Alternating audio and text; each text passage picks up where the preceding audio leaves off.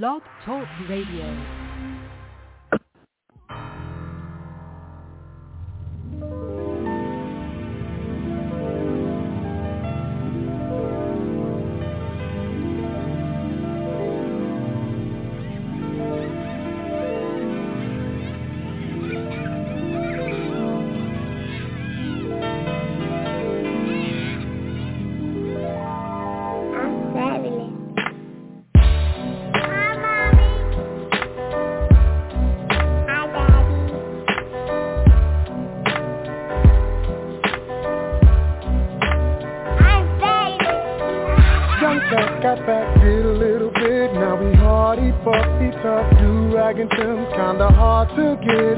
Back out on the block, charge that to the game.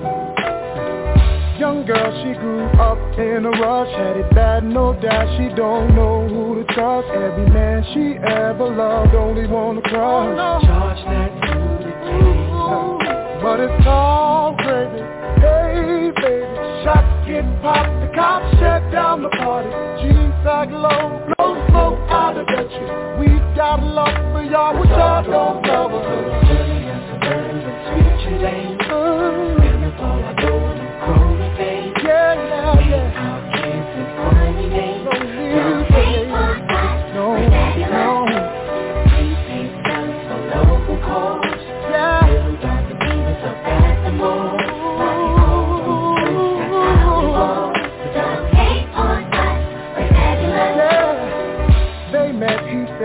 She was a dime, so naive that she believed every single line. 17, first time slipped up, about to have a child. Charge that to the game.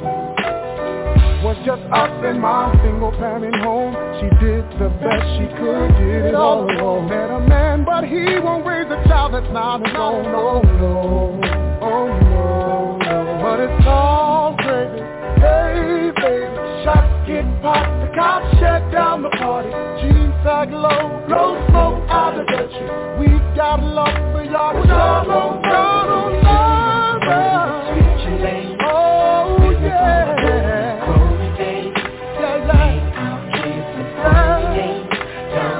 You know, without that, oh yeah. Ooh, about the more. That's how we roll.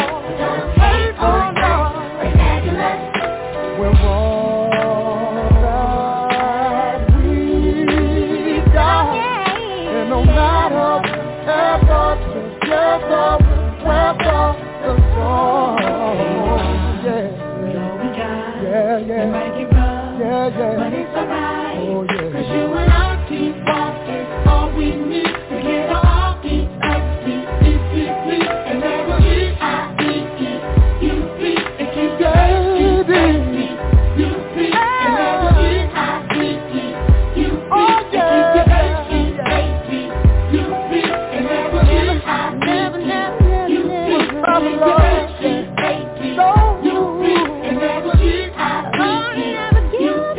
keep your H-E-A-D-U-P, and never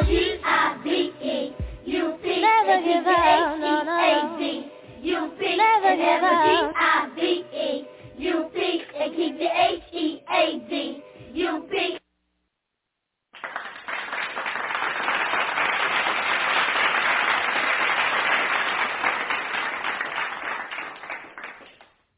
Shalom, shalom, shalom.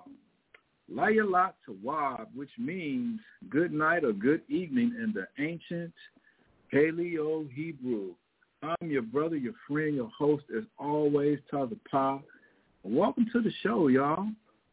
Welcome to another episode of FYI, man. Thanks for everybody tuning in. I hope everybody's healthy. I hope everybody's in good spirits, man. In light of what's going on right now, as far as the viruses, I know they're running through San Antonio rampant right now.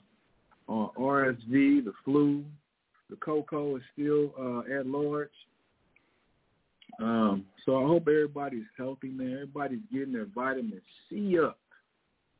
Everybody getting their golden seal up. or the COVID cocktail, man. And everybody's getting some movement in, some blood flow, some exercise, man. But thanks for tuning in to the show, man. FYI, I know y'all. I usually do go straight into the topic of FYI, but I got a couple things I want to get off my chest before I even get into the class. So I want to send shots out first and foremost to all our brothers and sisters here in San Antonio, Hebrew Israelites, Hebrew being our language, Israelite being our nationality. We are, in fact, the people of the book, is what we stand on, 10 toes down, and believe in, and we've proven this and continue to prove it historically and biblically. And that's what we hang our hats on, man. But shouts out to those brothers and sisters here in San Antonio. Also, shouts out to the brothers and sisters down in H-Town, our brothers and sisters up in VA, our brothers and sisters up in Rochester, New York, brothers and sisters out in the ABQ, Atlanta, Canada, California. Shouts out to Calacab down in Guatemala, and shouts out to the 12 tribes scattered worldwide, y'all. All right, so y'all just go ahead and get into it. Like I mentioned, FYI, I usually just go straight into the topic, and I'll do straight 2 hours. But there's some other stuff I want to cover first. I definitely am going to get into the topic. Took a break because we've been having some issues with Blog Talk, which we unresolved issues, I should say. But we're making it do what it do anyway, y'all. So I know I probably lost some people because last Thursday I was able to broadcast, and I was not even finishing. I dropped part 2 of Feast of Lights on a Thursday when it was pretty much FYI, but I usually do Never Wax Pale on Tuesday. But anyway, getting back on schedule, tonight, this evening on Thursday is FYI. Let me go ahead and get into it like I always do. Matthew chapter 6 and verse 9. After this manner, therefore pray ye, Our Father, which art in heaven, hallowed be thy name. Thy kingdom come, thy will be done in earth as it is in heaven. Give us this day our daily bread, and forgive us our debts as we forgive our debtors. And lead us not into temptation, but deliver us from evil. For thine is the kingdom, the power, and the glory forever. Amen. So this is the prayer we need to be sitting up on the daily, y'all, so we can get the hell on. All right, let's go to Psalm chapter 118, and we're going to read verse 24. Psalm chapter 118, verse 24. This is the day which the Lord had made. We will rejoice and be glad in it. So good or bad, happy or sad, if the Most High brought you to it, he'll bring you through it, and you'll come out better on the other side because of it. Please believe me. All right, y'all. So I did say there was some other stuff I wanted to touch on. So let's go ahead and get into it, man. Where I want to go first. Let's go here. All right, y'all. So this article right here is from, what publication is it? NationalReview.com. And the headline reads, I'm a Jew, and I'm proud. Utah rabbi ordered to remove sign after exchange with Kyrie Irving. So I don't know if y'all heard about this, man, but these small hats, I was just joking with House of Diary about this. We're halfway joking. I think I'm going to start calling them the noses, the big noses. They got some big noses. The small hats, the big noses, the people that certain people loosely refer to as Jewish, they went to a Utah's Jazz game, and they had signs up, and they were sitting courtside. The sign says, I'm a Jew, and I'm proud. And this is what happened. a group of Jewish men attended a Utah Jazz basketball game on New Year's Day, was told to take down their blue and white sign featuring the slogan, "I'm a Jew and I'm proud." After basketball star Kyrie Irving took offense at the message. Now, this article, this publication, this what I'm reading came out, what's the day, the 4th? It's the day the 4th? So this is from today, but this actually happened on New Year's Day. Now, I've read several articles concerning this situation, and a couple of them I read said that Kyrie didn't say nothing about these dudes and their signs. But they, on the other hand, insist that he said something and that he said he had an issue with it.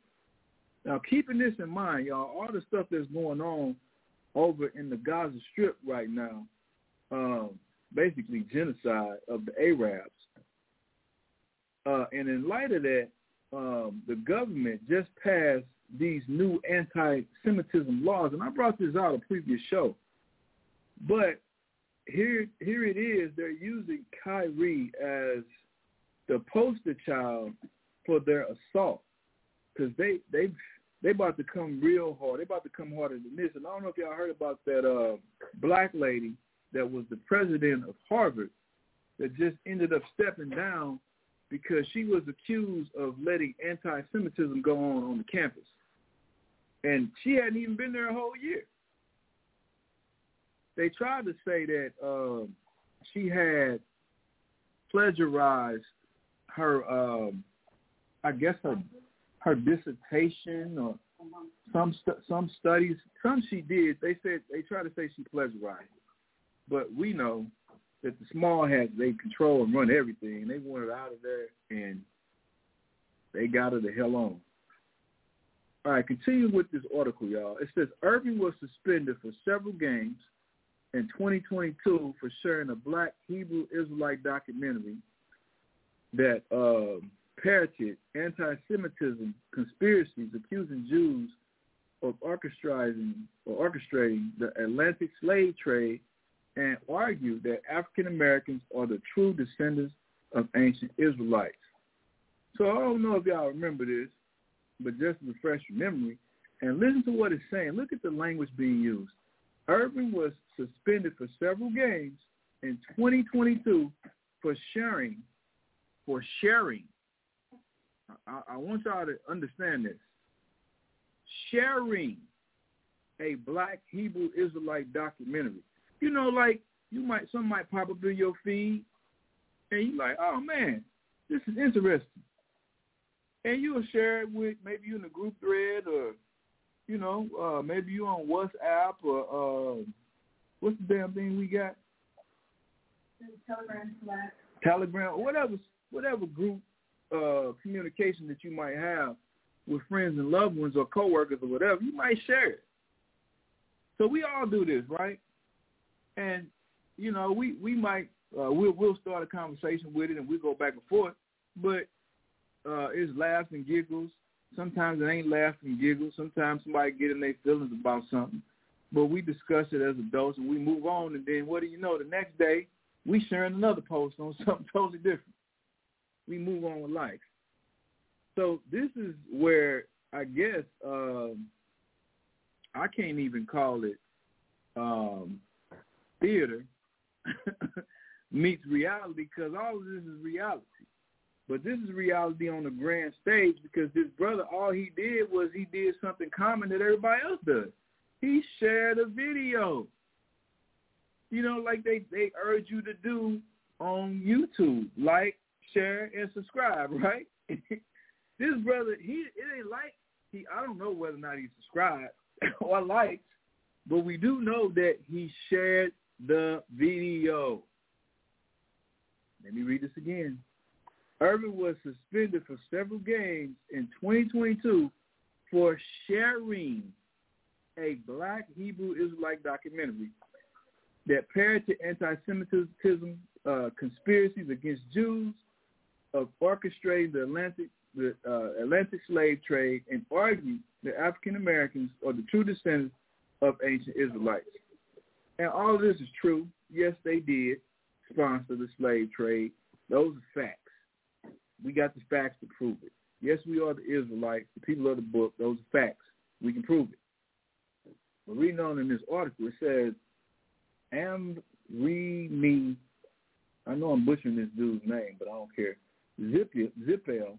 Hold on, Lord. Let me spell his name out so y'all can go and research this dude yourself. Avremizippel.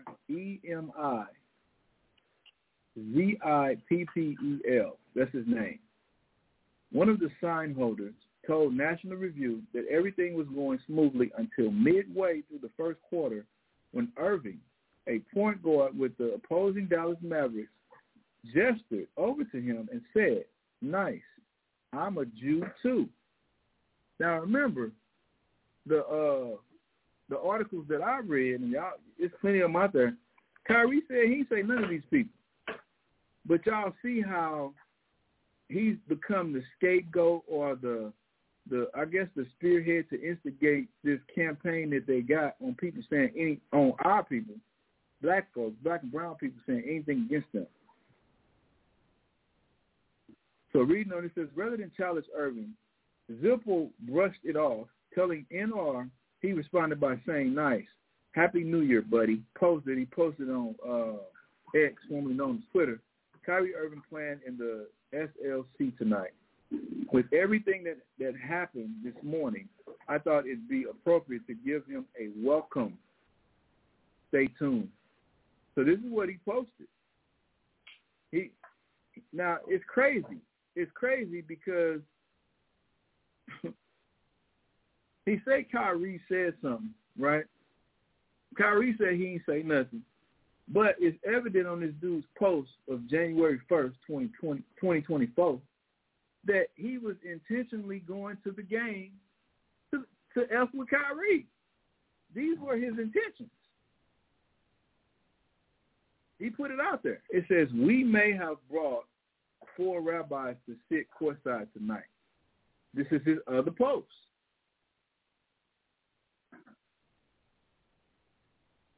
And they show it, 4 small hats, 3 of them holding signs. All right, it says, following the brief interaction, dribbling the ball down court, Irving reportedly shot back at Zippel over his shoulder. Don't gonna bring a sign like that to a game. This don't make sense because y'all had just had a conversation, in which it sounded like it was a pleasant exchange. So why would he have to come back and say y'all ain't got to bring signs like this to a game? That don't even make sense, man. But these people are experts, man. They're so deceitful of designing their mischief.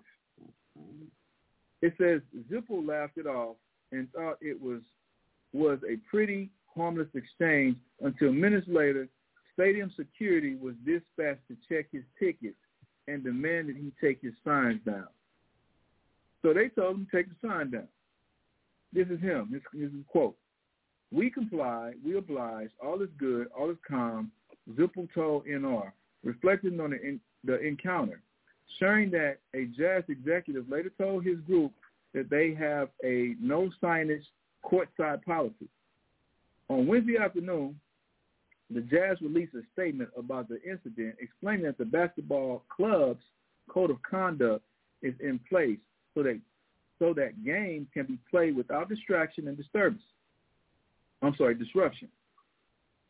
The issue was the disruptive interaction caused by the usage of the sign, not the content of the sign, the note read.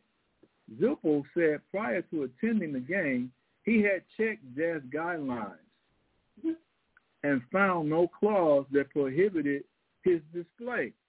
This further proves that this was premeditated. He went to the game intentionally to F with Kyrie. He wanted to smoke. And now he's mad because he got to smoke. This is these people all day, man. The Chabad rabbi was gifted alongside his brother, father, and friend, all of whom are figures in the local Jewish community. The tickets, the grandchild of Holocaust survivors. See, now the violin comes in now. they pulling at your heartstrings, and felt Irie's presence was a fitting backdrop to highlight growing concerns about anti-Semitism in America. Leading up to the encounter, Zippo insisted that no one in his party booed or jeered Irving. We did not heckle Kyrie. I did not say a word in his direction, he said. The controversy overshadowed the Mavericks press conference on Wednesday after their win over the Portland Trail Blazers. This is Kyrie's quote. I wish him and his family well. Irving told reporters in Dallas. No disrespect going their way. That's not my M.O. This is what Kyrie said. He wasn't even tripping off it. It was like, man, I came, I did my job, and I went home. Now, think about this for a second, too, y'all. NBA players, they travel the night after the game, man. If they ain't standing to play another game, they get on the plane immediately after the game, after they, scrubbed up or whatever. They catch a plane, go to a whole entire new state, and they got to do the same thing over the next day. It's one of the hardest professions in professional sports, man, because no other professional sports does this. They'll have breaks in between, but these brothers, man, they be working. They be working. And my point in saying all this, man, is imagine you got some personal stuff going on, and you've been taking this flight, and remember, this is their job. They're at work, and you get to work, which happens to be the basketball court, and there's some clowns on the front row intentionally there to mess with you. And I'm saying all this, man, to give Kyrie a pat on the back for keeping this cool.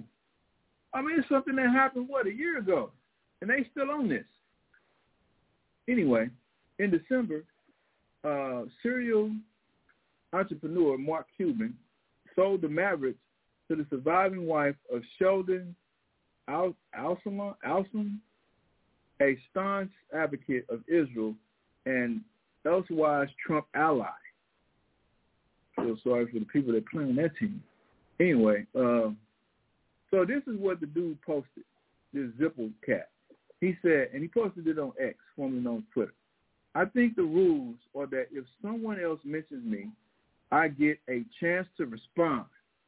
This is what he said. This is his quote. He said he thinks the rules is somebody else mention his name, he gets the right to respond.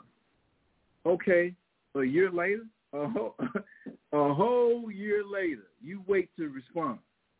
A whole year later. And I'm sure Kyrie had been in Utah after his suspension and came back and played many games in Utah, but you wait till now to say something about what he said a year ago? The Jazz released, and this is what everything he put on his little Twitter. The Jazz released his head-scratching statement about the I'm a Jew and I'm proud sign. And I legit don't know where to begin. They killed me trying to use our slang, too. So here's some thoughts. Statement from the Utah Jazz. This is what he posted, their statement. The Utah Jazz Code of Conduct is in place so that games can be played without distraction and disruption, no matter where someone is in the arena. If a sign becomes distracting or sparks an interaction with a player, we will ask them to remove it. Doing an out-of-bounds play in the first quarter of yesterday's Jazz game against the Dallas Mavericks, there was a group sitting courtside whose sign sparked an interaction with a player that created a distraction and interfered with the play of game. As the next step, security protocol, the fans were asked to take down their signs. The part-time employee who told the fans it was the content of the sign that was the problem was incorrect. The issue was the disruptive interaction caused by usage of the sign, not the content of the sign. Now, this is what the Utah Jazz said. Now, remember, I'm reading from this dude's Twitter feed. Now, directly below his Twitter feed, he has a picture of LeBron James in a shirt that said, I can't breathe. Now, y'all remember this, right? This was during the George Floyd execution. All the NBA players was wearing this, I can't breathe, the whole NBA. Remember the Milwaukee Bucks refused to go on the court. It was a whole movement. So he has this posted on his Twitter feed, and right above it he has, "Is this not a distraction?" I'm going to let y'all marinate on that. He has, "Is this not a distraction?" He's saying that his signs that they came to the game with, that's a distraction, but he's also saying that LeBron and other NBA players that backed George Floyd's cause,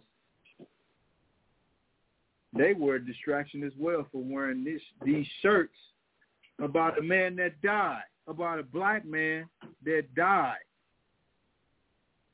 And people walk around here thinking that there's not a race problem in the world and that the world likes black people, when that couldn't be further from the truth, man. They hate us. They always have. This is the proof. This is just a crumb of the proof. Now it says, Zippel is a well-known sexual assault survivor advocate in Utah and collaborates with figures such as Elizabeth Smart to raise awareness. He was one of the first Orthodox Jewish men in America to share his story publicly and published a book about his story last May, Not What I Expected. That's the title of this clown's book. All right. So we got that story and what's going on. Y'all see how they using Kyrie. Kyrie just went on with his life. He minding his business. And people still messing with him over this, man, for posting, for sharing the damn video. Meanwhile, let's go to the Guardian now. Meanwhile, police investigate claims Thunder's Josh Giddey had a relationship with underage girl. Did y'all hear that? So there's an investigation going on where it was, because this article is actually old. Let me get the date on this, y'all. This is dated, come on, man, what's the date?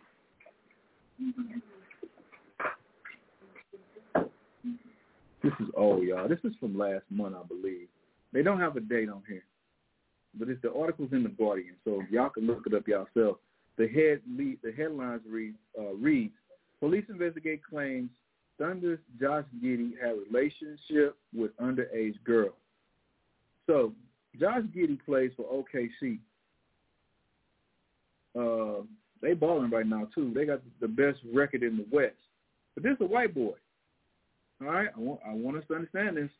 This is a white boy, a Caucasian. All right. Now it says investigation going on. Now watch this. Police in Newport Beach, California, are looking into allegations that Oklahoma City Thunder player Josh Giddey had an improper relationship with an underage girl in their jurisdiction. ESPN reported on Wednesday a series of photos and videos were shared online last week alleging that the Australian had engaged in a sexual relationship with a minor. The post has since been deleted. The post has since been deleted. The post has since been deleted. The reason I'm reading this because Kyrie Irving deleted his post, but they were still messing with him. And he didn't do nothing criminal. His actions was not criminal. His actions were common. Everybody shares videos. But this dude is accused of sexual abuse, specifically statutory, the R word. Reading on. This is a quote by the police. We have information, and we're looking into it. Sergeant Steve Oberon of the Newport Beach Police Department said, we're investigating whether or not a crime occurred. So they're investigating whether it went down. I guess they don't have sufficient enough evidence to prove that he actually committed statutory R word. The NBA said on Friday through a spokesman that it had opened an internal investigation into the case. Okay, here's the NBA stepping in. Open investigation. The next thing we're going to read is he got suspended without pay, just like Kyrie did. That's what we're going to read, right? Sadly not.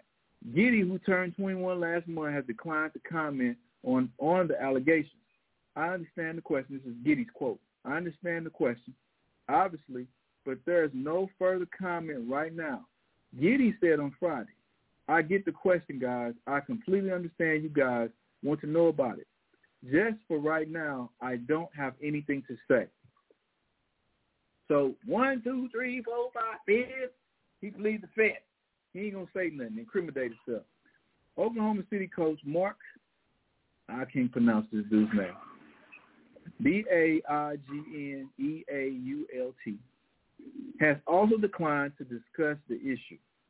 I'm just not going to comment on anything as it relates to Josh off the court, coach told reporters before Tuesday's game against the Minnesota Timberwolves. Back in his player, Giddey was the 6th overall pick in the 2021 draft. He is averaging 12.0 points, 5.8 rebounds, and 4.5 assists per game in his third NBA season. He has been a featured player of Oklahoma City, who have won 11 of their first 17 games and are tied for third place in the Western Conference. Now, what's wrong with this, y'all? What is wrong with this?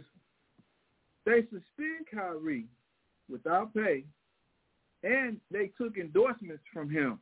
I don't know if this cat Giddey got any endorsements, but I don't read about them taking none from him if he had them.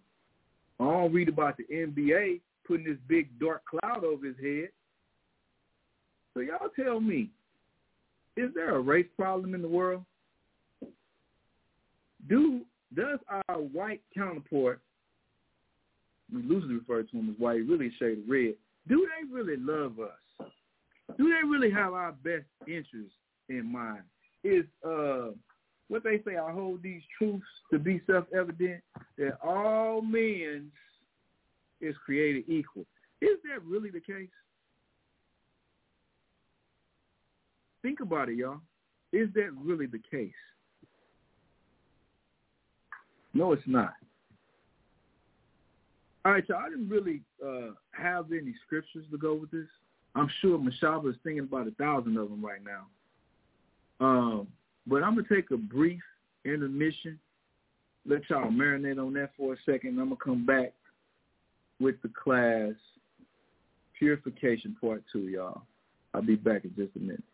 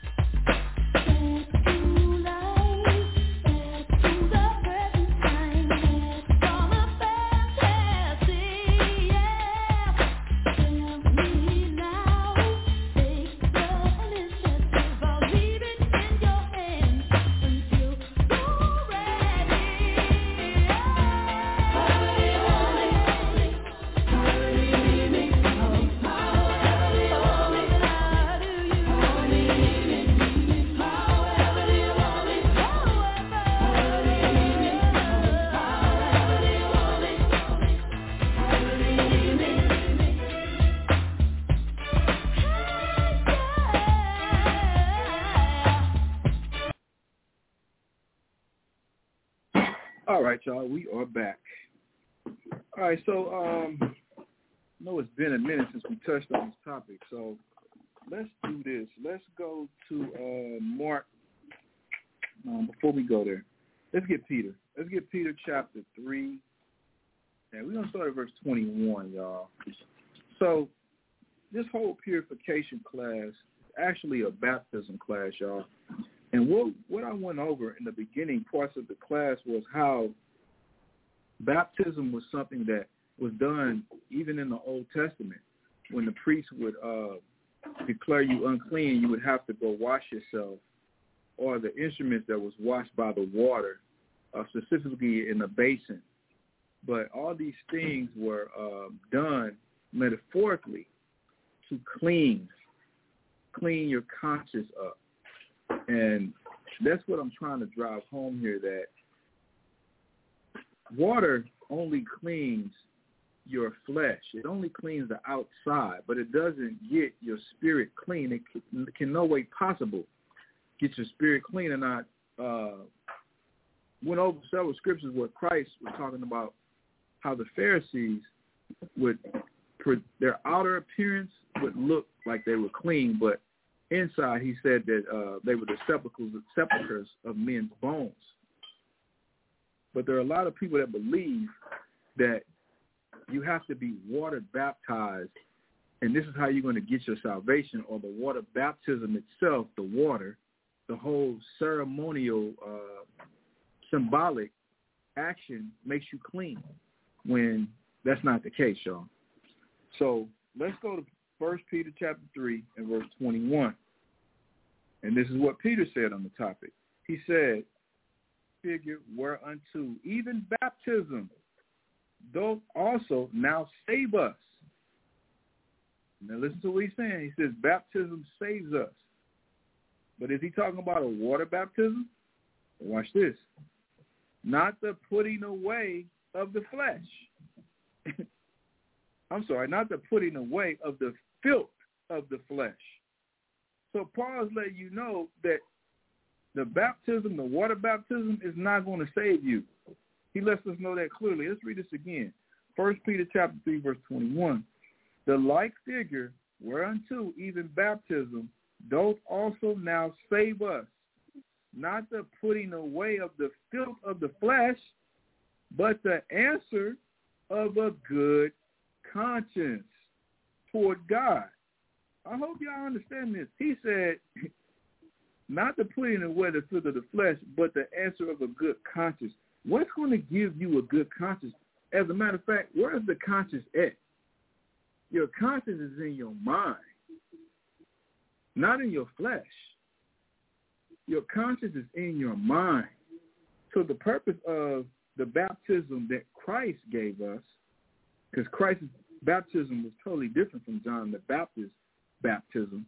John the Baptist's baptism, man, it's a mouthful, was more symbolic than anything, because it was something that we were familiar with, going all the way back to the Old Testament. So the Most High had to present us something that we were familiar with to get the complete understanding of what it really meant to be baptized, or really meant to be purified or clean. But the whole time, it was not about purifying or cleaning up or baptizing the flesh. It was about your spirit, which is a part of your conscience. This is why Peter said this. I'm going to read this again. 1 Peter chapter 3, verse 21.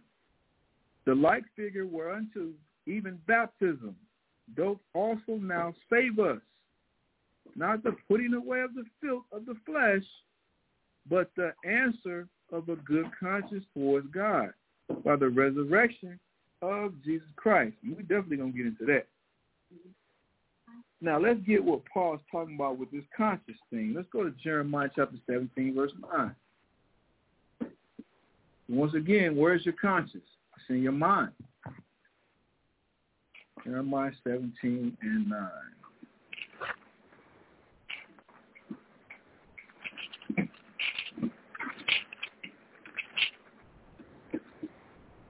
Jeremiah chapter 17, verse 9. The heart, and the heart is talking about the mind, y'all. It's not talking about the organ in your chest that pump blood. It's talking about your mind. Listen to what he's saying. The heart is deceitful above all things. So your mind is deceitful above all things. It says, and desperately wicked. Who could know it? Like, who really knows what's in somebody's head? Only that person knows what's in their head. But what's in our head is some very ill thoughts a lot of times, man. And I'm telling you, it's a struggle. It's a struggle to be here in this place. It's a struggle just waking up in the morning or going to sleep at night.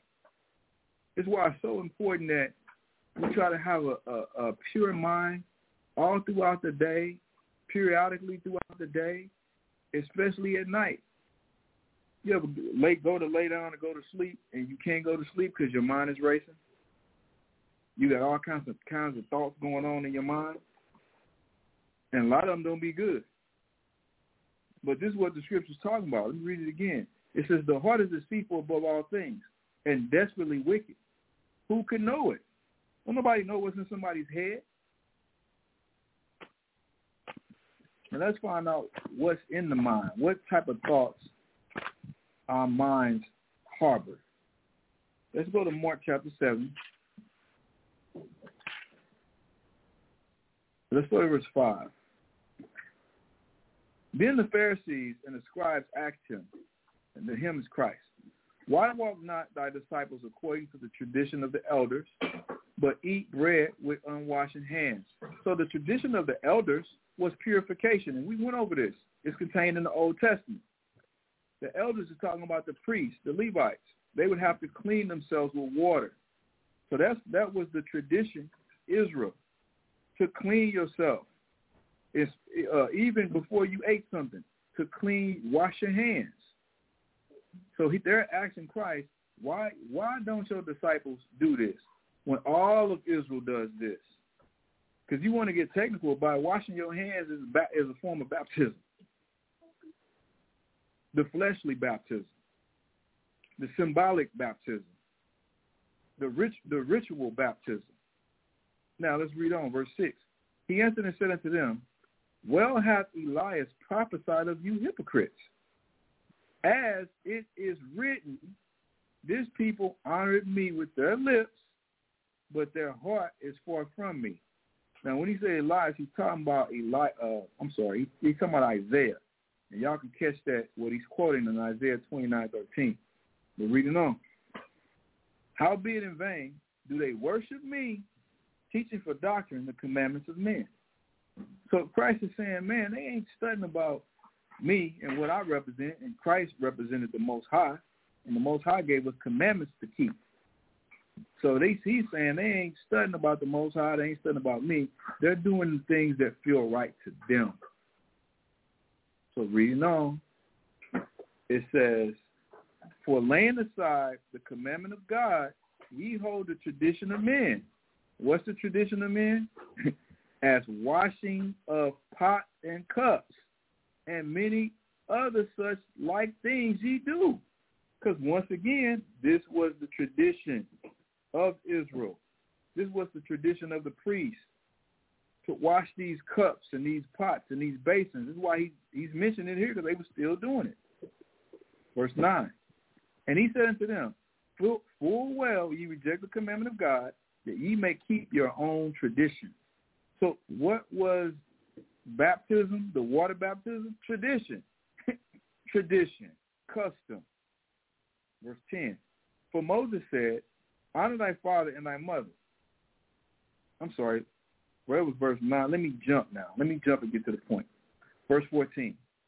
And when he had called all the people unto him, he said unto them, hearken unto me, every one of you, and understand. Verse 15. There is nothing, listen to what he's saying, there is nothing from without a man that enter into him can defile him. But the things which come out of him, those are they that defile the man. If any man have ears to hear, let him hear. This is what he told everybody. Now watch this. And when he was entered into the house from the people, his disciples asked him concerning the parable. So he's saying, what do you mean is nothing that enter into the man that can defile him, but what comes out of him? What do you mean by this? Verse 17, and when he was entered into the house of the people, the disciples asked him concerning the parable, verse 18, and he said unto them, are ye so without understanding? Also, do ye not perceive that whatsoever thing from without enter into the man, it cannot defile him, because it entered not into his heart, not talking about his organ, but his mind. He said, this stuff food ain't going to enter into your mind. This is what he's saying. He says, but into the belly. Y'all see this, right? And goeth out into the draught, purging all meats. Meaning, what you eat, your body's going to consume the nutrients from it, and then the waste product is going to eliminate through your digestive system. Verse 20, and he said, that which cometh out of the man, that defile the man. Now, I asked the question. Well, I made a statement. I said we was going to see what's in your heart, what's in our minds. Christ is going to tell us. Now, watch this, verse 21. For from within, out of the heart of men, proceeded evil thoughts. This is how you know he ain't talking about the organ in your chest. The heart's talking about your mind. So what's in our minds? Evil thoughts. Like it tells in Jeremiah chapter 17. It says the heart is deceitful above all things and desperately wicked. Those are evil things that are inside, the interior of us, are attached to our conscience, attached to our spirit, not attached to our outwardly body or outwardly appearance. That's on the inside. We're in Mark chapter 7, verse 21. For from within, out of the heart of men, proceed evil thoughts, adulteries. So you thinking about sleeping with another man, woman. That's where? In your mind. You might not have spoken. It might not have came out of your mouth, but you're entertaining that thought. So let me ask y'all, is water baptism going to change somebody's mind on this? Getting dunked in the water is going to change somebody's mind by sleeping with somebody, woman? No, it's not. It's going to take a hell of a lot more. It says fornication. Fornication, we know, is unusual sexual activity such as homosexuality, such as adultery, such as bestiality, such as watching pornographic material. That's a form of fornication also. So is getting dunked in some water going to change your mind about you want to watch some people on screen and how you're Johnson in your hand? Is that going to change your mind, getting dunked in some water? No, it's going to take more than that. All right, we're in verse 21. Read murders. Murderers. Theft. Murderers. Is getting dunked in the water of some dirty pool, is that going to change your mind about murking somebody? I think not. Read. Theft. Is it going to change your mind about stealing? No, it's not. Read. Covetousness. It's going to take your mind about Debo and strong arming somebody trying to take what they got. No, it's not. Water ain't going to do that. Read. Wickedness. Or any wicked thoughts that you have. Getting dunked in water, water baptism is not going to change your thought process. Read. Deceit. Being deceitful. Water baptism ain't going to change their thought. Read. Lasciviousness. A strong lustful desire. A water baptism is not going to change that. It's not going to change your disposition on that. Read. An evil eye. You just hate people. You hateful. Is a water baptism going to soften your heart to where now you start loving people? Hell no. Read. Blasphemy. You lying on the Bible, saying stuff that ain't in the Bible, talking about God don't like ugly. That is not going to change your thoughts on what the Bible say. Can anybody tell me nothing? I'm living my best life. You only live once. Is that going to change my thought pattern, my disposition on that? Is the water baptism going to change it? No. Read. Foolishness. Read. All these evil things come from within. All these evil things, these list of things he just named, and coincidentally, y'all, Go back to the Old Testament. It's a law against all of them. It's a commandment against every last one we read. Read 23 again. All these evil things come from within. They come from within our minds. You know the thing Jeremiah chapter 17, verse 9 said? The mind is deceitful above all things and desperately wicked. All this stuff, this whole list we just went down, is coming from our thoughts, our brains, our conscience. Read. And defile the man. And this is what defiles us. This is what defiles us. So how are you going to clean that up? How are we going to clean that up? Oh, it's got to be the water, Tazapa. It's got to be me going down to Reverend Charles' church and getting dunked in some water. Or better yet, going down south and they got a little pond out back. I'm going to go get dipped in there. So I come up, these thoughts going to be gone from me. I'm going to be a new man. That's being delusional, y'all. It ain't that easy. Let's go to Romans chapter 7.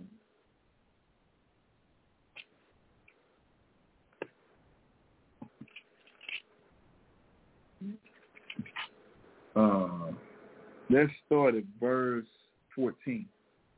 Romans 7:14.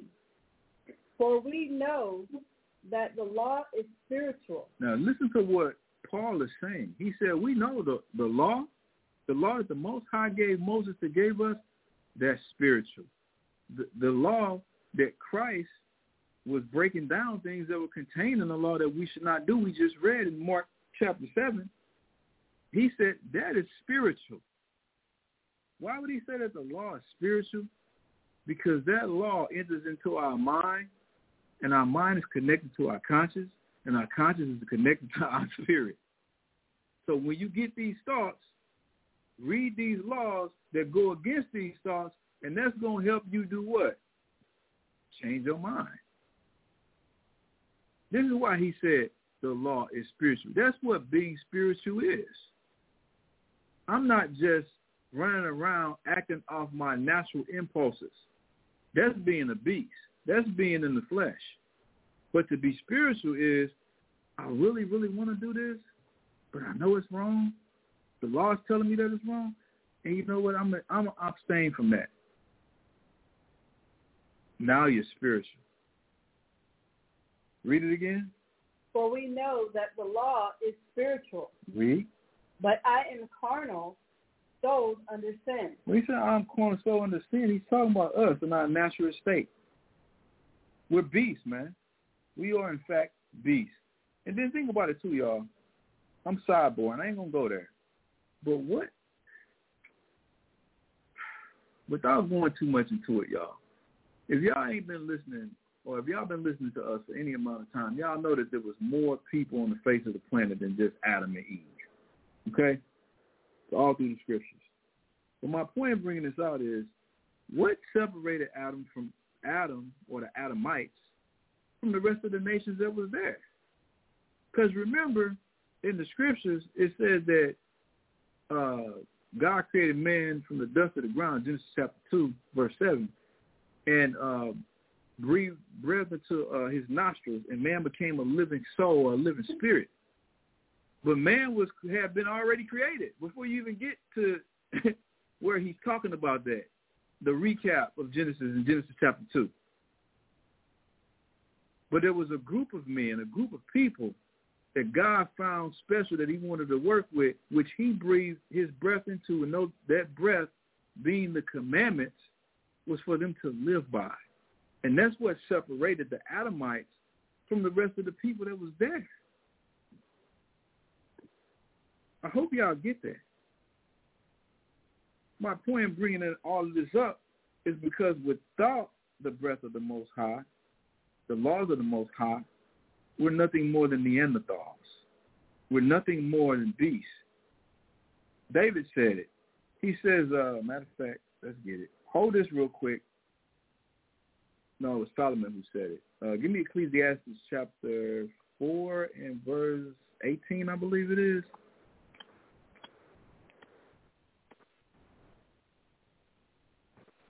3 and 18. Hold on, let me check it.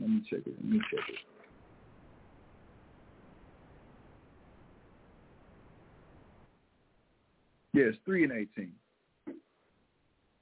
Yeah, and Solomon said this. Read. Ecclesiastes 3:18. I said in mine heart concerning the estate of the sons of men. The who? The sons of men. This is the natural estate of a man. Read. That God might manifest them, and that they might see that they themselves are beasts. Us without the law is what? Beasts. Us without the law, statutes, and commandments of the Most High, the words of the Most High are what? Beasts. Beasts, man. Neanderthals. We operate solely on our instincts. I hope y'all seeing this. Let's go back to Romans chapter 7. Verse 14 again. For we know that the law is spiritual, but I am carnal, sold under sin. This is us in our natural state.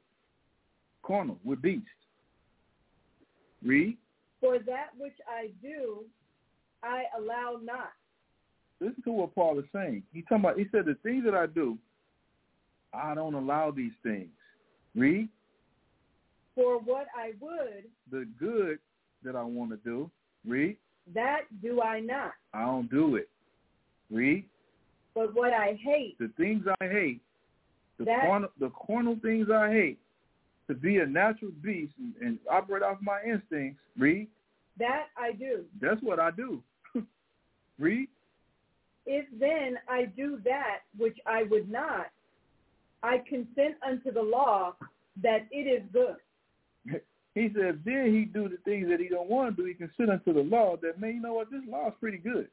This law is pretty good because it's keeping me from doing the stuff that I hate. We use verse 16. Now I want you to jump up to verse 7. 7. Mm-hmm. What shall we say then? Is the law sin? Now listen to what he's saying. It's a question.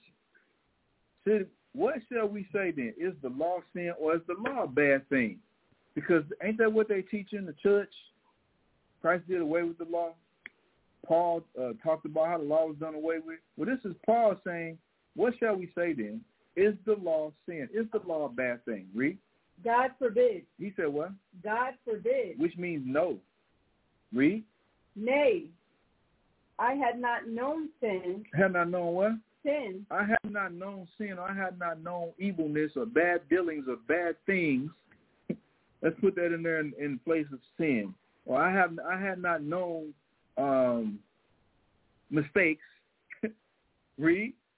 But by the law. But I had to have a law to show me that what? I was making mistakes.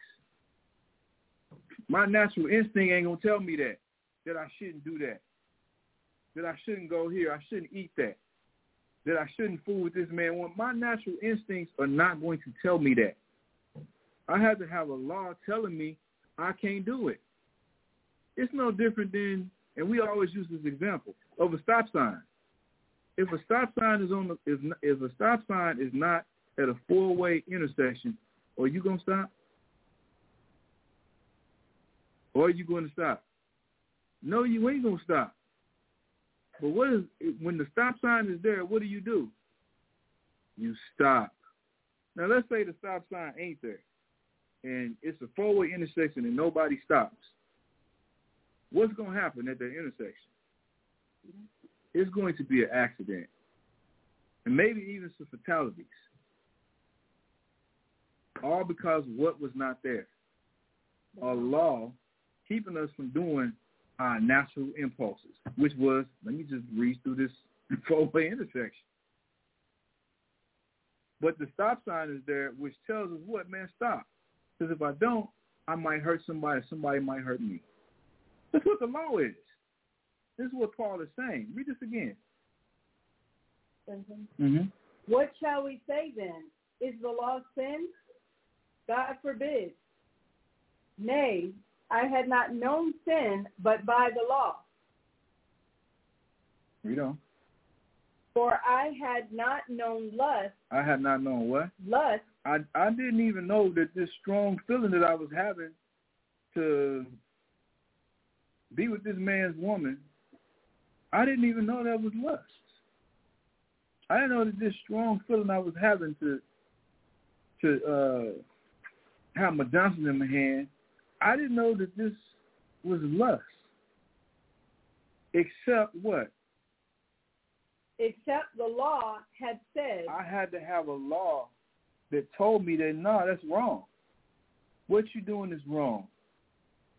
There's no such thing as common sense, man, or natural decency, as people will have you erroneously believe that everybody knows right from wrong. No, everybody's not know right from wrong. Even with a child, you got to do what? Teach that child right from wrong. Ain't we the Most High's children?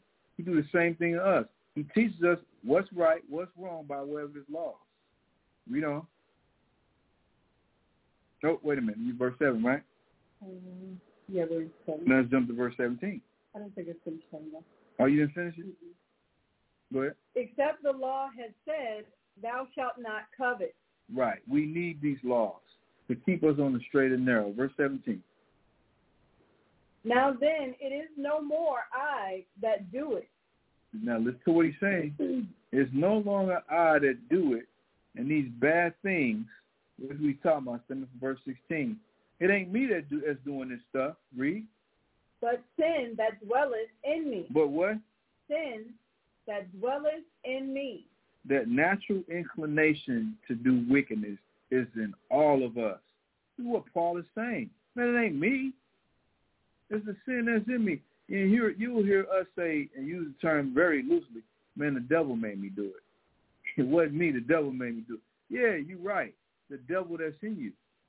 There's a devil in all of us, including Paul. Paul had a devil in him. What do you think this whole chapter is talking about? It's talking about the battle between the spirit and the flesh. Read. Verse 8. But sin, taking... Verse where you at? I want you to jump. I'm sorry. Verse 17. Now then, it is no more I that do it, but sin that dwelleth in me. It's the sin that's in me that comes natural from birth. Verse 18. For I know that in me, that is, in my flesh. Now listen to what he's saying. Read verse 18. Let me clarify this. I don't want nobody running off saying, because the Bible said we're just born into sin. Yeah, honestly, we are, because we're born into these bodies. These bodies' natural inclination is to do sinful stuff, man. First, I'm going to bring this example up again. As a child, children will do all kind of mischievous stuff just out of nature. And the scriptures even tell us that folly is bound in the heart of a child. I mean, it's inevitable for children to do foolish things. It's just in them by nature. So when I said that we're all born into this, we are by nature. We're going to act like carnal beasts until we get what? Some guidelines. Just like a kid. Your kid be jumping on beds, running around the house, jumping up on furniture, putting damn forks in the electrical socket, if you let them. But if you set up a guideline, a parameter where they can't go beyond, then they have to abide to that, to those rules. And indirect, ain't even indirect. It's a direct. What's the word I'm looking for? The direct symptom of this is your child developing some wisdom on, oh, you know what? I can't just be acting like a fool. I can't stick a fork in the light socket. I'm going to get killed. This is the direct symptom of having boundaries and rules and guidelines. Reading on, verse 18, I believe you read. For I know that in me, that is, in my flesh, dwelleth no good thing. Mm-hmm. So if I'm thinking carnally, nothing's good going to come from that. My behavior's not going to be good. Read. Okay. Verse 18. For to will. For to will is present with me. I want to do the right thing. Read. But how to perform that which is good, I find not. He said he can't find it on his own. None of us can. For the good that I would, I do not. The good I want to do, I don't do it. Read. But the evil which I would not, that I do. But the evil that I don't want to do, that's what I always find myself doing, man. Read. Now, if I do that I would not. If I do the stuff that I hate doing, that I don't want to do, read. It is no more I that do it. It ain't me. Read. But sin that dwelleth in me. It's the devil that dwells in me, man. It's the wickedness that lives in me. Now, listen to what he said in verse 21. Now, before we go there, where is all of this stuff taking place at? Is it taking place just solely in your body? Mm-hmm. This all is taking place in your mind. All of this is going on in our mind that nobody can see. Nobody knows the thoughts that we're harboring. Nobody knows the things we're battling.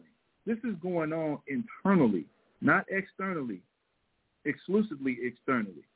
Verse 21, I find then a law that when I would do good, evil is present with me. What they say, Murphy's Law? What's Murphy's Law? Anything that can happen will happen. He said, I find a law that when I would do good, evil is present with me. He said, it's like a law. It's like inevitable. It's like it's going to happen. Let's find out why. Let's hold this and let's get Ecclesiasticus, chapter 33. We're going to read verse 13.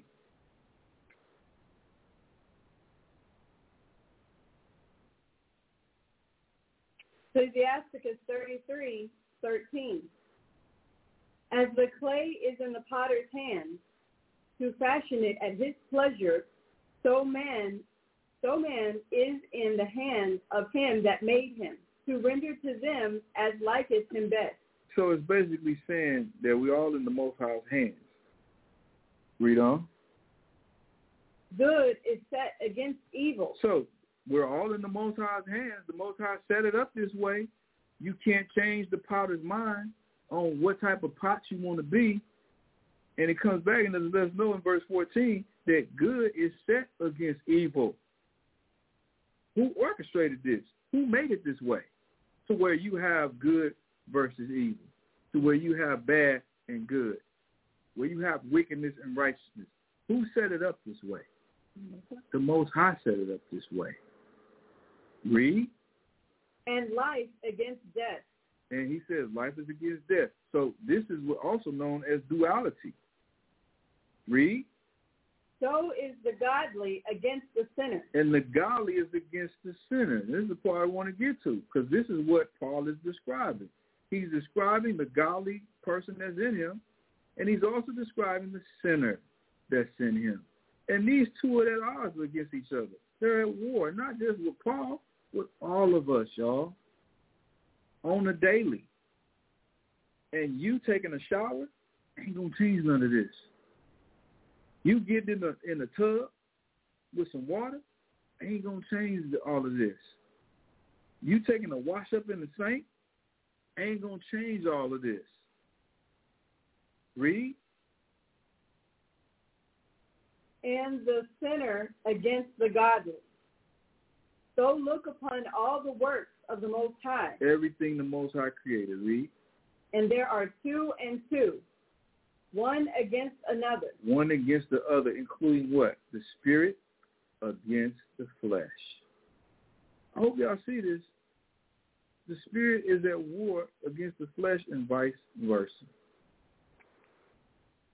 Now let's go back to Romans and let's read what Paul said in verse 19 again, because it is in fact the law. Verse 21. I find then a law that when I would do good, evil is present with me. What law? We just read it. That the spirit is against the flesh and vice versa. That's an actual law because the Most High made it that way. Let's get Matthew chapter 26 and verse 41.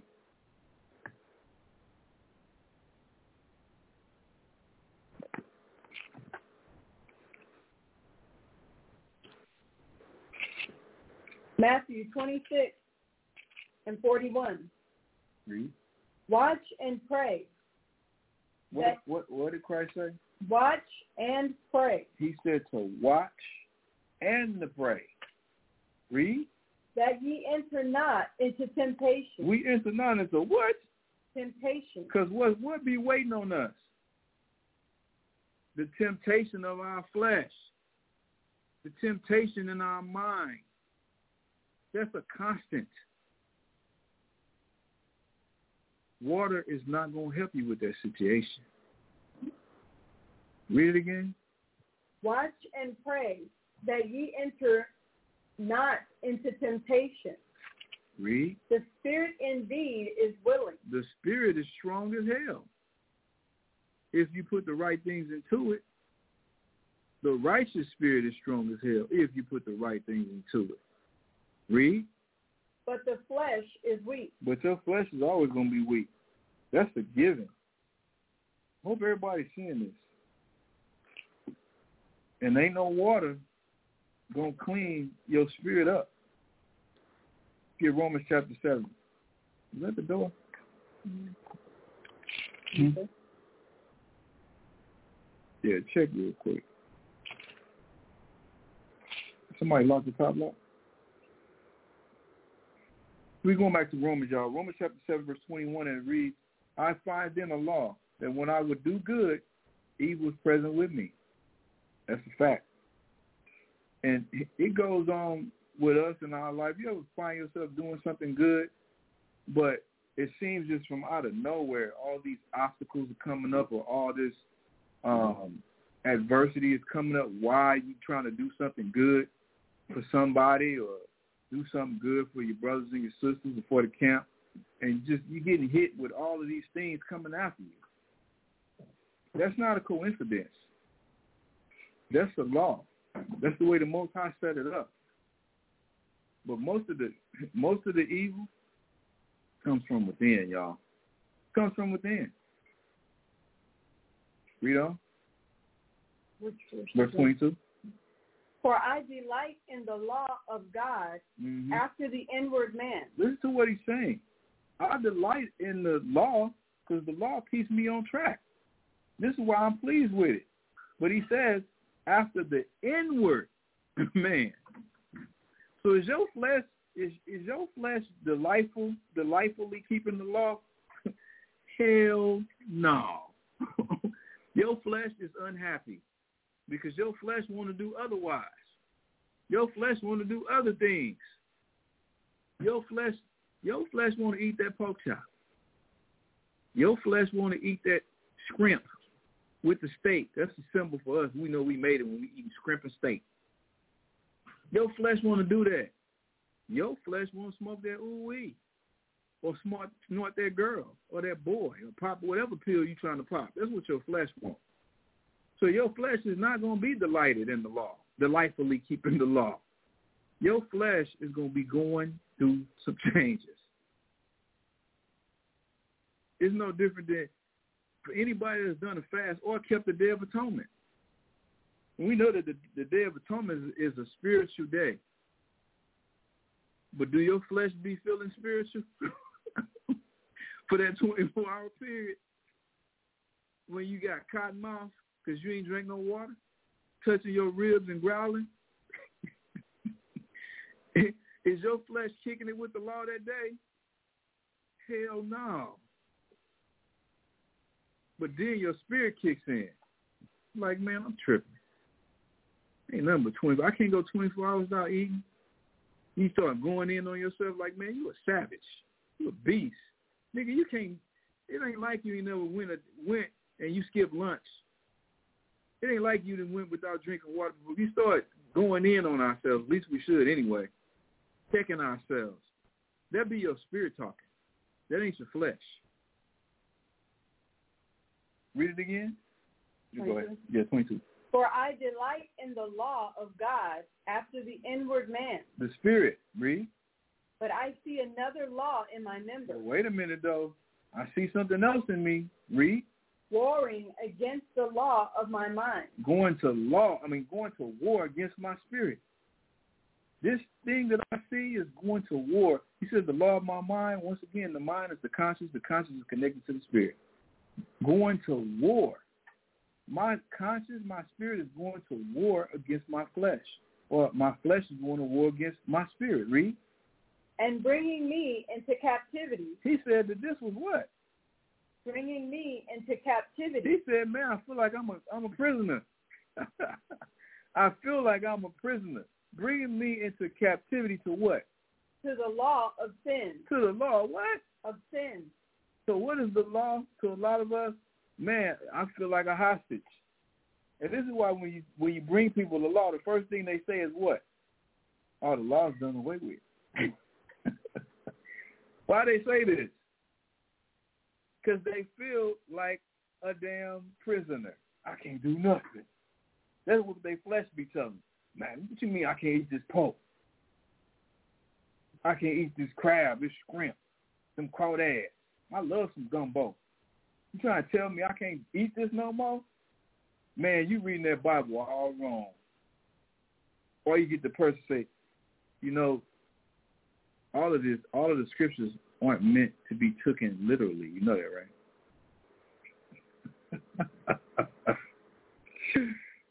That's the first thing people say, man, when you start bringing out the law, because they feel like, man, I'm a prisoner. I can't do nothing. This is what Paul's talking about. He said, and bringing me into captivity to the law of sin, which is in my members. The law of sin is Aleister Crowley. Do what thou will. And what he's saying, too, here is that, like, a lot of people feel like they a hostage or a prisoner of the law because they find that they flesh can't have certain things. Paul is saying here that a lot of us are prisoners to our flesh. Case in point, you ever seen the dope fiend that's been hit rock bottom? They've lost everything. But they still trying to do what? Get high.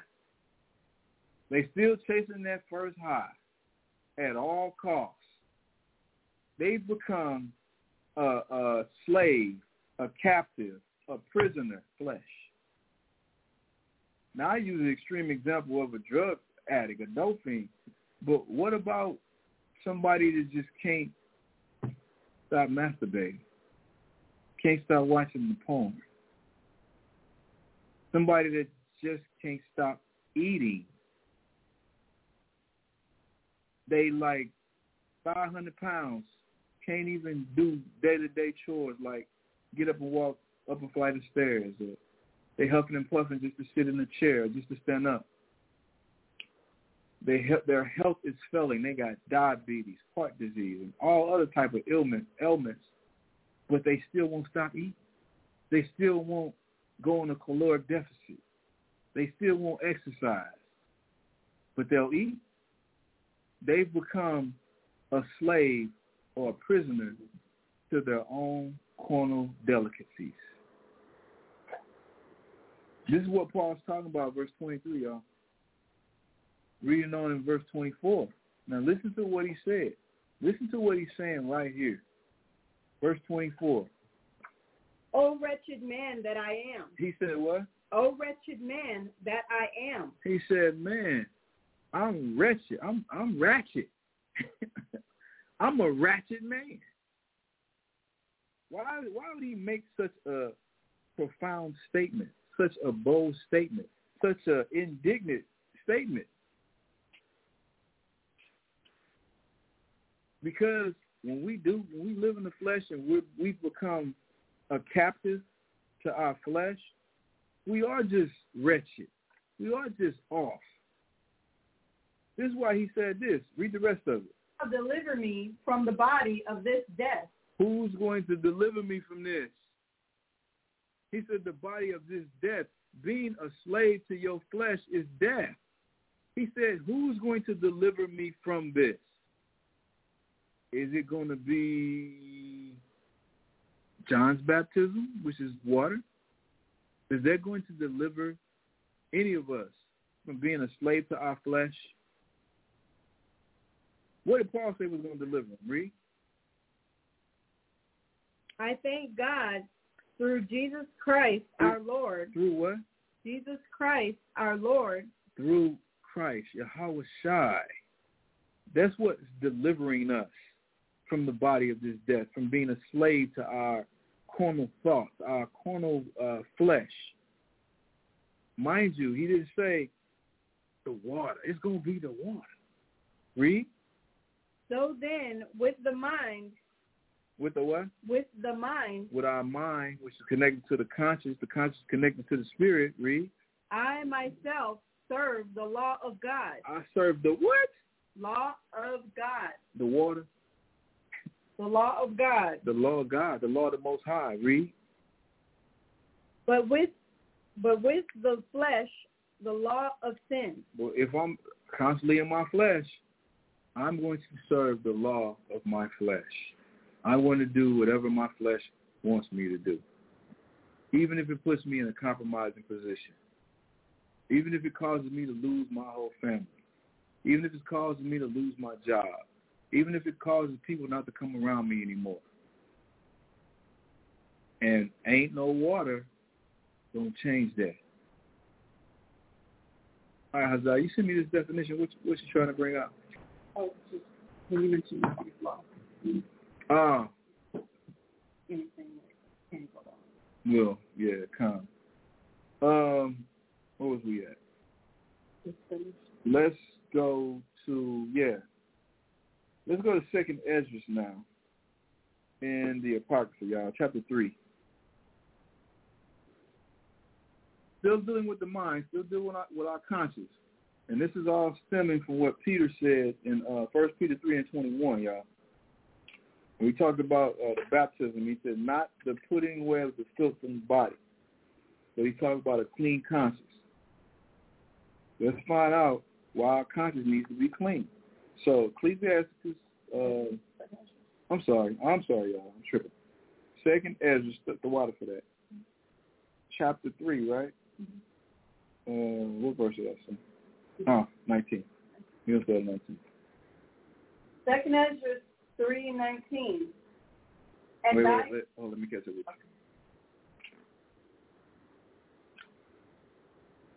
All right, you got it? Yes. Read. And thy glory went through 4 gates of fire, and of earthquake, and of wind, and of cold, that thou mightest give the law unto the seed of Jacob. So when he says in thy glory, he's talking about the Most High, him giving the law to us. Read.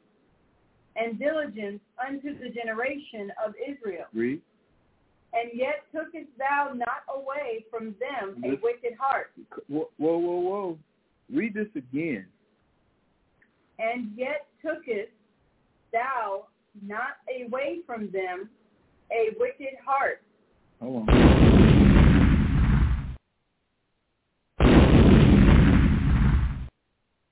So the Most High gave us the law, but what did the Most High not take away from us? A wicked heart. A wicked mind. We still got it. Read. That thy law might bring forth fruit in them. Read on. For the first Adam, bearing a wicked heart, transgressed. The first Adam, and I alluded to it earlier, the Adamites, they transgressed because they had what? A wicked heart. A wicked mind. Now watch this. Read. And was overcome, and so be all they that are born of him. How was Adam overcome? By his wicked mind, by his wicked flesh that was put on him, that told him to give in to what his woman was trying to show him. And it says, because of that, everybody that came from Adam has a what? Wicked heart. Got a wicked heart or a wicked mind. Read. Thus, infirmity was made permanent. He said what? Infirmity was made permanent. The word infirmity means sick or sickness. Sickness was made permanent. Mental illness, because that's a sickness in the mind. Mental illness, mentally disordered, was made permanent. What is this saying, y'all? All of us are mentally ill. We out our damn mind. said this was made permanent. You can't get rid of this. And the law also in the heart of the people with the malignity of the root. With the what? The malignity. Look malignity up, please. So it said we're permanently mentally ill, but then it says the malignity of the root. So the malignity of the whole beginning. That's what the root is. The source. What do you have for malignity? Malignity, persistent, intense ill will. Damn. Persistent what? Persistent, intense ill will. Malignity is in us. That persistent, what else? Intense ill will. We have intense ill will. Persistent, intense ill will inside of us. What else? Or desire to harm others. We have a desire in us, and this is permanent, to harm other people. This is by nature. What else? Great malice. Malice. Quality of being very harmful or dangerous. Oh, my goodness. Man in his natural state is going to be very dangerous or harmless. Man without the law, us without the law, are going to be very dangerous. And what else? It's very harmful or dangerous. And very harmful. Is that it? Mm-hmm. Let's go back to the scripture now. Read it again. Read it from the top. Mm-hmm. Thus, infirmity was made permanent, and the law also in the heart of the people with the malignity of the root, so that the good departed away and the evil abode still. It says the good in our mind went away, and the evil is still there. So what gets rid of that? You ain't going to tell me why to get rid of that. There's nowhere in hell me getting dunked in some water or having some water sprayed on my face is going to get rid of this mental illness. There's no way. Give me Psalms 119 and verse 9. Let's find out what gets rid of this mental illness, y'all.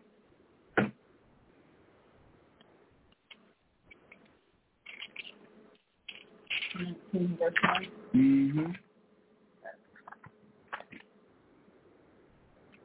Read it. Wherewithal shall a young man cleanse his way? So how am I going to get rid of my filthy mind?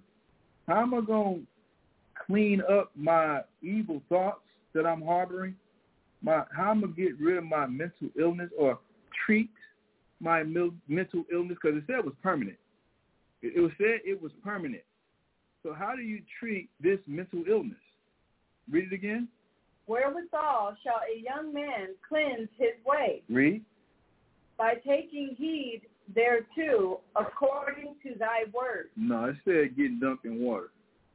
By taking heed thereto according to thy word. Nope, you splash the baby in the face at the christening, and that cleanses the baby from original sin. Is that what it said?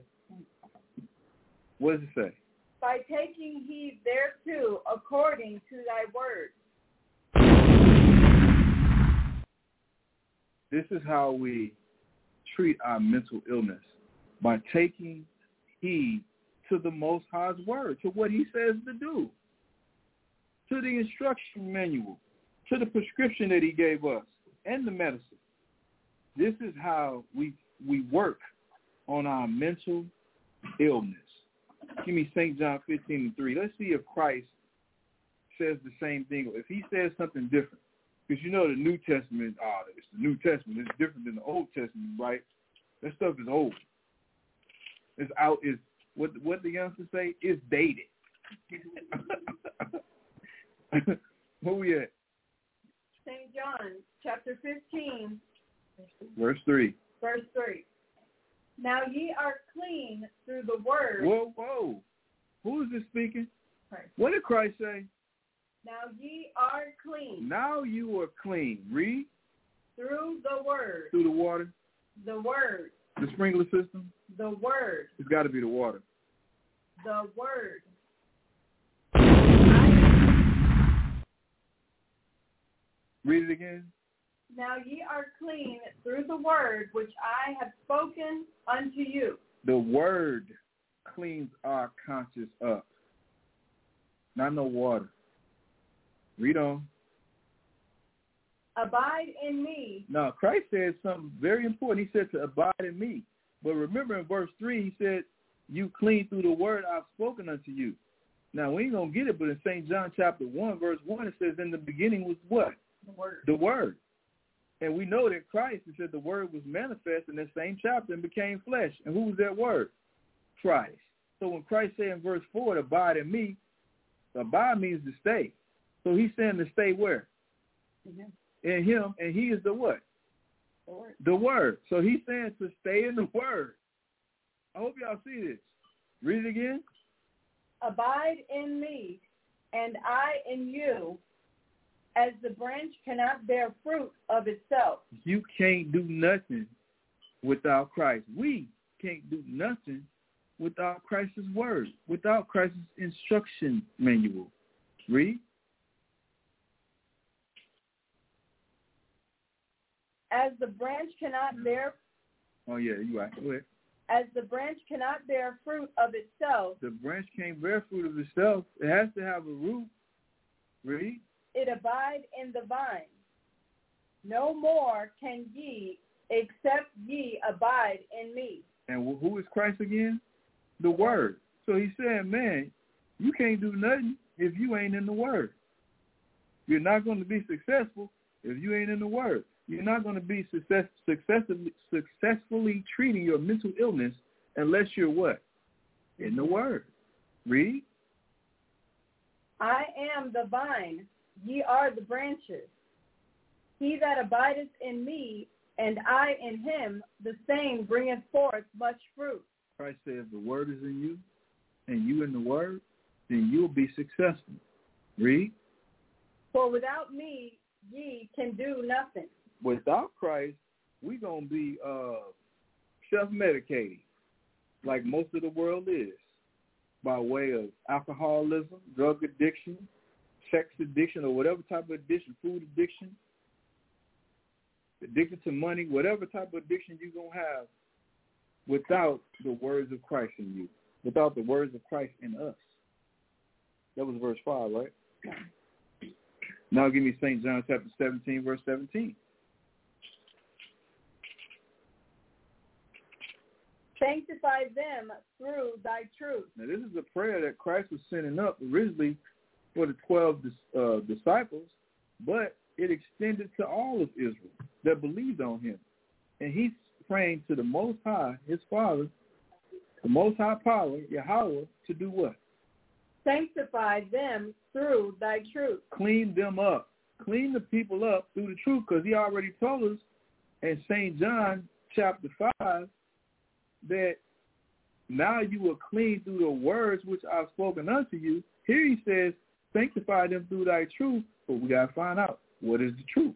Read. Thy word is truth. He's saying the same thing here. Now you clean through the words which I've spoken unto you, which he said in St. John chapter 5. St. John chapter 17, verse 17, he said, sanctify them through thy truth. Thy word is truth. How do you get cleaned up? Through the word, not the water. They both have W's in them, but they don't. They're two totally different words. I hope y'all see this. Now let's get Ephesians chapter 5, verse 25.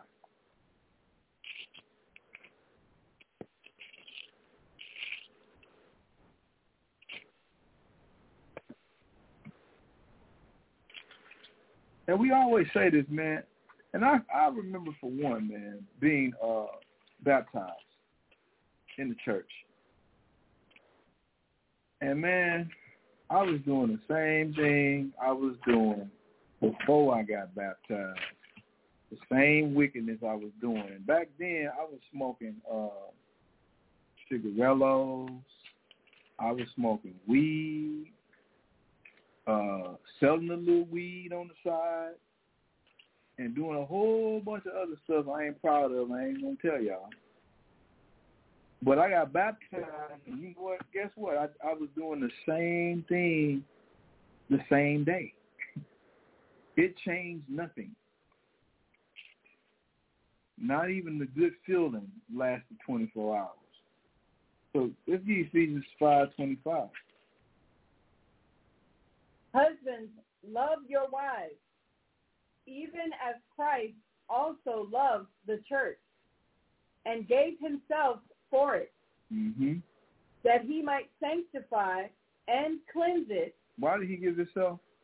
That he might sanctify and cleanse it. The root word for church is congregation. The root word for congregation is a gathering of people. The only people that have ever gathered under the Most High or gathered under Christ have been the Israelites.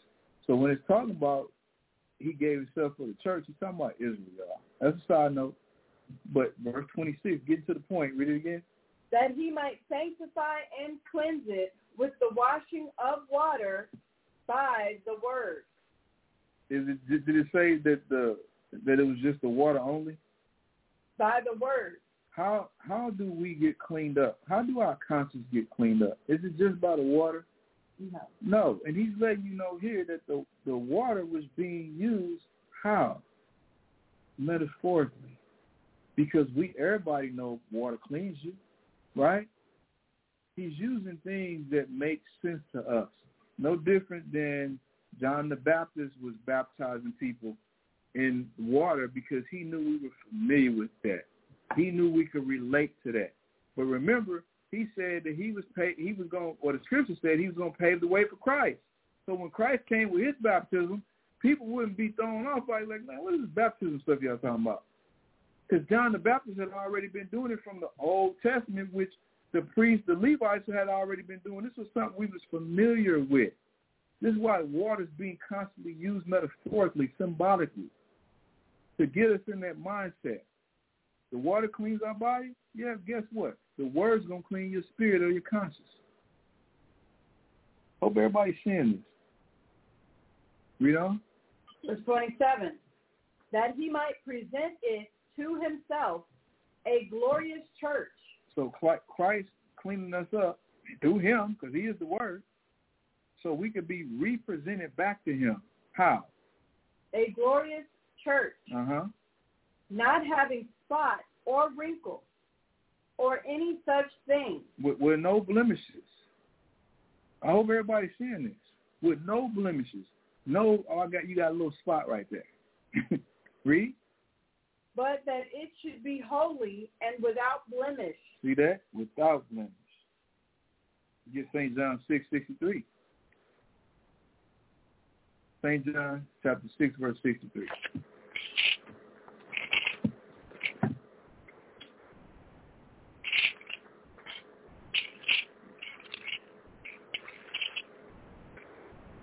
Read. St. John chapter 6 and verse 63. It is the spirit that quickeneth. Listen to what Christ is saying. The word quickeneth means to be revived. Means to be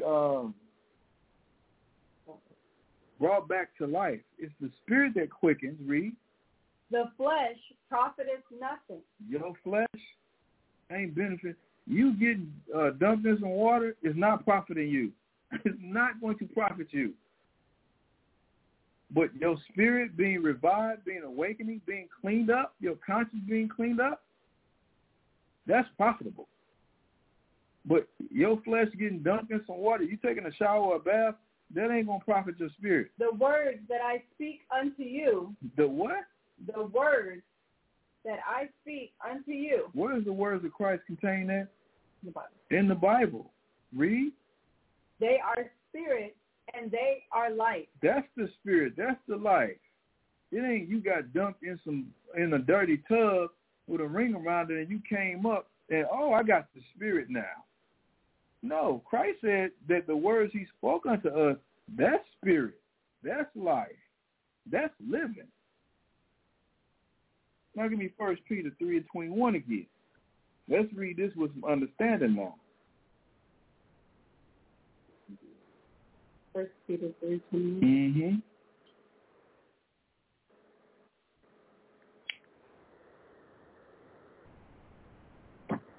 1 Peter chapter 3, verse 21. The like figure whereunto even baptism does also now save us, not the putting away of the filth of the flesh. This is Peter telling us the same thing Christ just told us in St. John 6:63. Not the putting away the filth of the flesh, but what? But the answer of a good conscience toward God. We're having a good conscience towards the Most High. The only thing that cleans our conscience up is the Word, y'all. I hope y'all seen this. Y'all ain't got nothing else out of what the scriptures we done went through. I hope y'all at least got that part. And I know I've been doing this.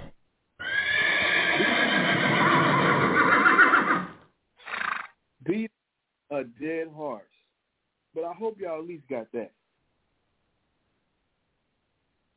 All right, now let's go Matthew 28, verse 19.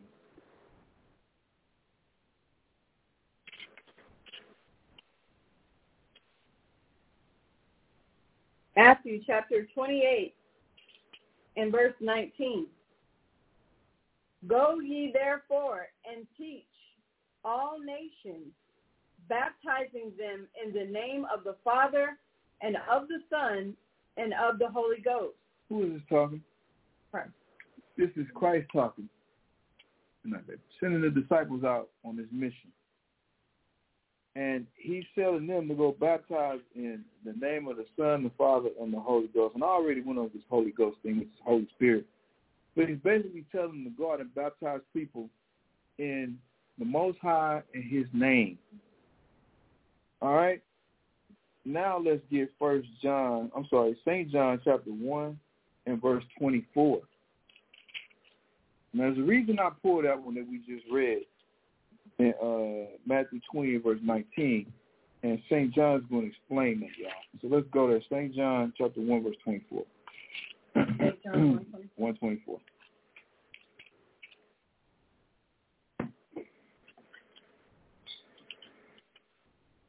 St. John chapter 1, verse 24.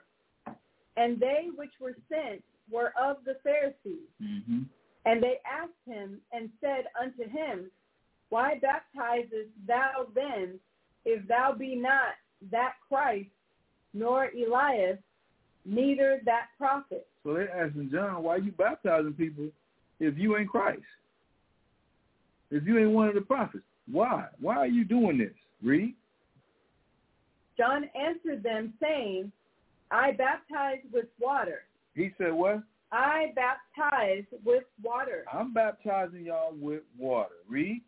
But there standeth one among you, whom ye know not. Read.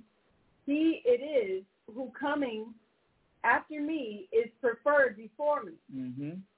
whose shoes latchet I am not worthy to unloose. Read. These things were done in Tazapa, beyond Jordan, where John was baptizing. Now, John the Baptist said a mouthful. He's letting us know that he's not on the level with Christ. So since he's on the level with Christ, or not on the level with Christ, then how can we prefer his baptism over Christ's baptism? Mm. And he's plainly letting us know that his baptism is different from the baptism that Christ is going to come with. Matter of fact, keep reading. Verse 29.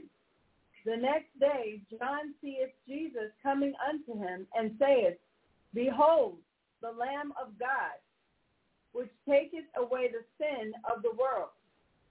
This is he of whom I said, After me cometh a man, which is preferred before me. Mm-hmm. For he was before me, and I knew him not, but that he should be made manifest to Israel. Therefore am I come baptizing with water. He was paving the way for Christ, so Christ would be known by Israel. And this is why he was baptizing with water once again, because water was something we was accustomed to or used to, familiar with. But it was synonymous of cleaning our conscience up. And who was going to bring that? Christ was going to bring that. By way of what? By way of the word, which we already went over. So reading on verse 32. And John bare record, saying, I saw the Spirit descending from heaven like a dove, and it abode upon him. And I knew him not, but he that sent me to baptize with water, the same said unto me, upon whom thou shalt see the Spirit descending and remaining on him, the same is he which baptizes with the Holy Ghost. Bam. Here it is right here, letting you know that the two baptisms were different. John's baptism was different than Christ. It said that Christ was going to baptize with what? The Holy Ghost. I hope everybody's seeing this. Now, this stems from what we just read, Matthew 28:19, says you had to be baptized by the Father, the Son, and the Holy Ghost. Y'all remember that, right? Mm-hmm. Now, let's go St. John chapter 14, verse 26, and get what this Holy Ghost is. What type of baptism was Christ coming? What's this Holy Ghost baptism? St. John chapter 14, verse 26. Read.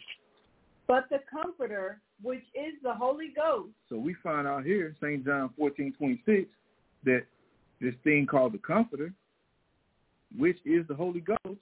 So the Comforter is also known as the Holy Ghost. The Comforter, the Holy Ghost, is one and the same. Y'all see this, right? Mm-hmm. And what did John the Baptist just say Christ was going to baptize with?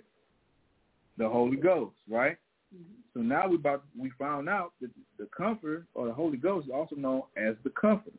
A comforter is something that comforts you, right? This is why you get a big blanket, be kind of drafty in the house, sitting up watching your Netflix or whatever. You go get the comforter and you throw it on you. It gives you some comfort. It warms you up. So this is what this Holy Ghost is going to do. It's going to comfort us. So read it again from the top. But the Comforter, which is the Holy Ghost, mm-hmm. whom the Father will send in my name. In his name, read. He shall teach you all things. Now remember, Christ, John the Baptist said that Christ was going to baptize with this thing known as the Holy Ghost, also known as the Comforter, which was going to comfort us. It ain't talking about no water. Water don't comfort you. All you got to do is be funky.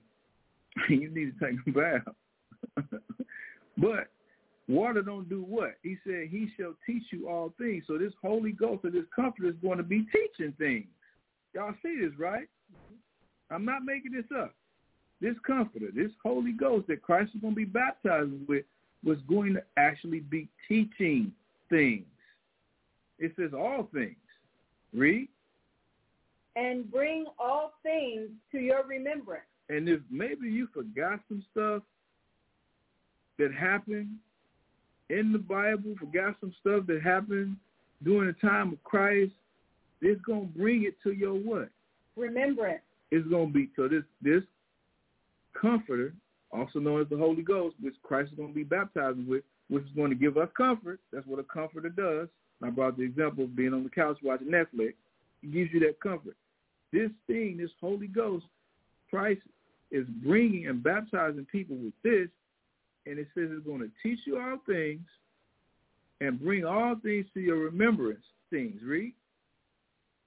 Whatsoever I have said unto you. Whatever Christ said to us, it was going to bring to our remembrance. Now we got to put all the clues together, y'all. We found out that Christ is going to come with this thing called the Holy Ghost. He's going to be baptizing people in the name of this thing called the Holy Ghost. We find out here that another name for the Holy Ghost is Comforter. What does a comforter do? A comforter do? It comforts you. So that's one thing the Holy Ghost is going to be doing. Then it says it was going to be teaching all things. Water, like I said, might comfort you if you're funky, but it don't teach. It ain't teaching you all things. Water is not bringing all things to your remembrance. Water is not bringing up whatsoever Christ has said to your remembrance and putting that in your mind. Water ain't doing all of that. But I know one particular thing that does all this, that gives us comfort, that teaches us all things, that brings all things to our remembrance. Whatever Christ said, the words of Christ, how Christ dealt with the Pharisees, how Christ operated in times of desperation, in times of destitute, times when he was tempted. All of this is in the Bible. That's the one thing I know that contains all these things which he mentioned are the characteristics of the Holy Ghost. It ain't talking about no water. So the Holy Ghost is what, y'all? Once again, it's the Word of God. It's the Word of God. It's going to comfort us.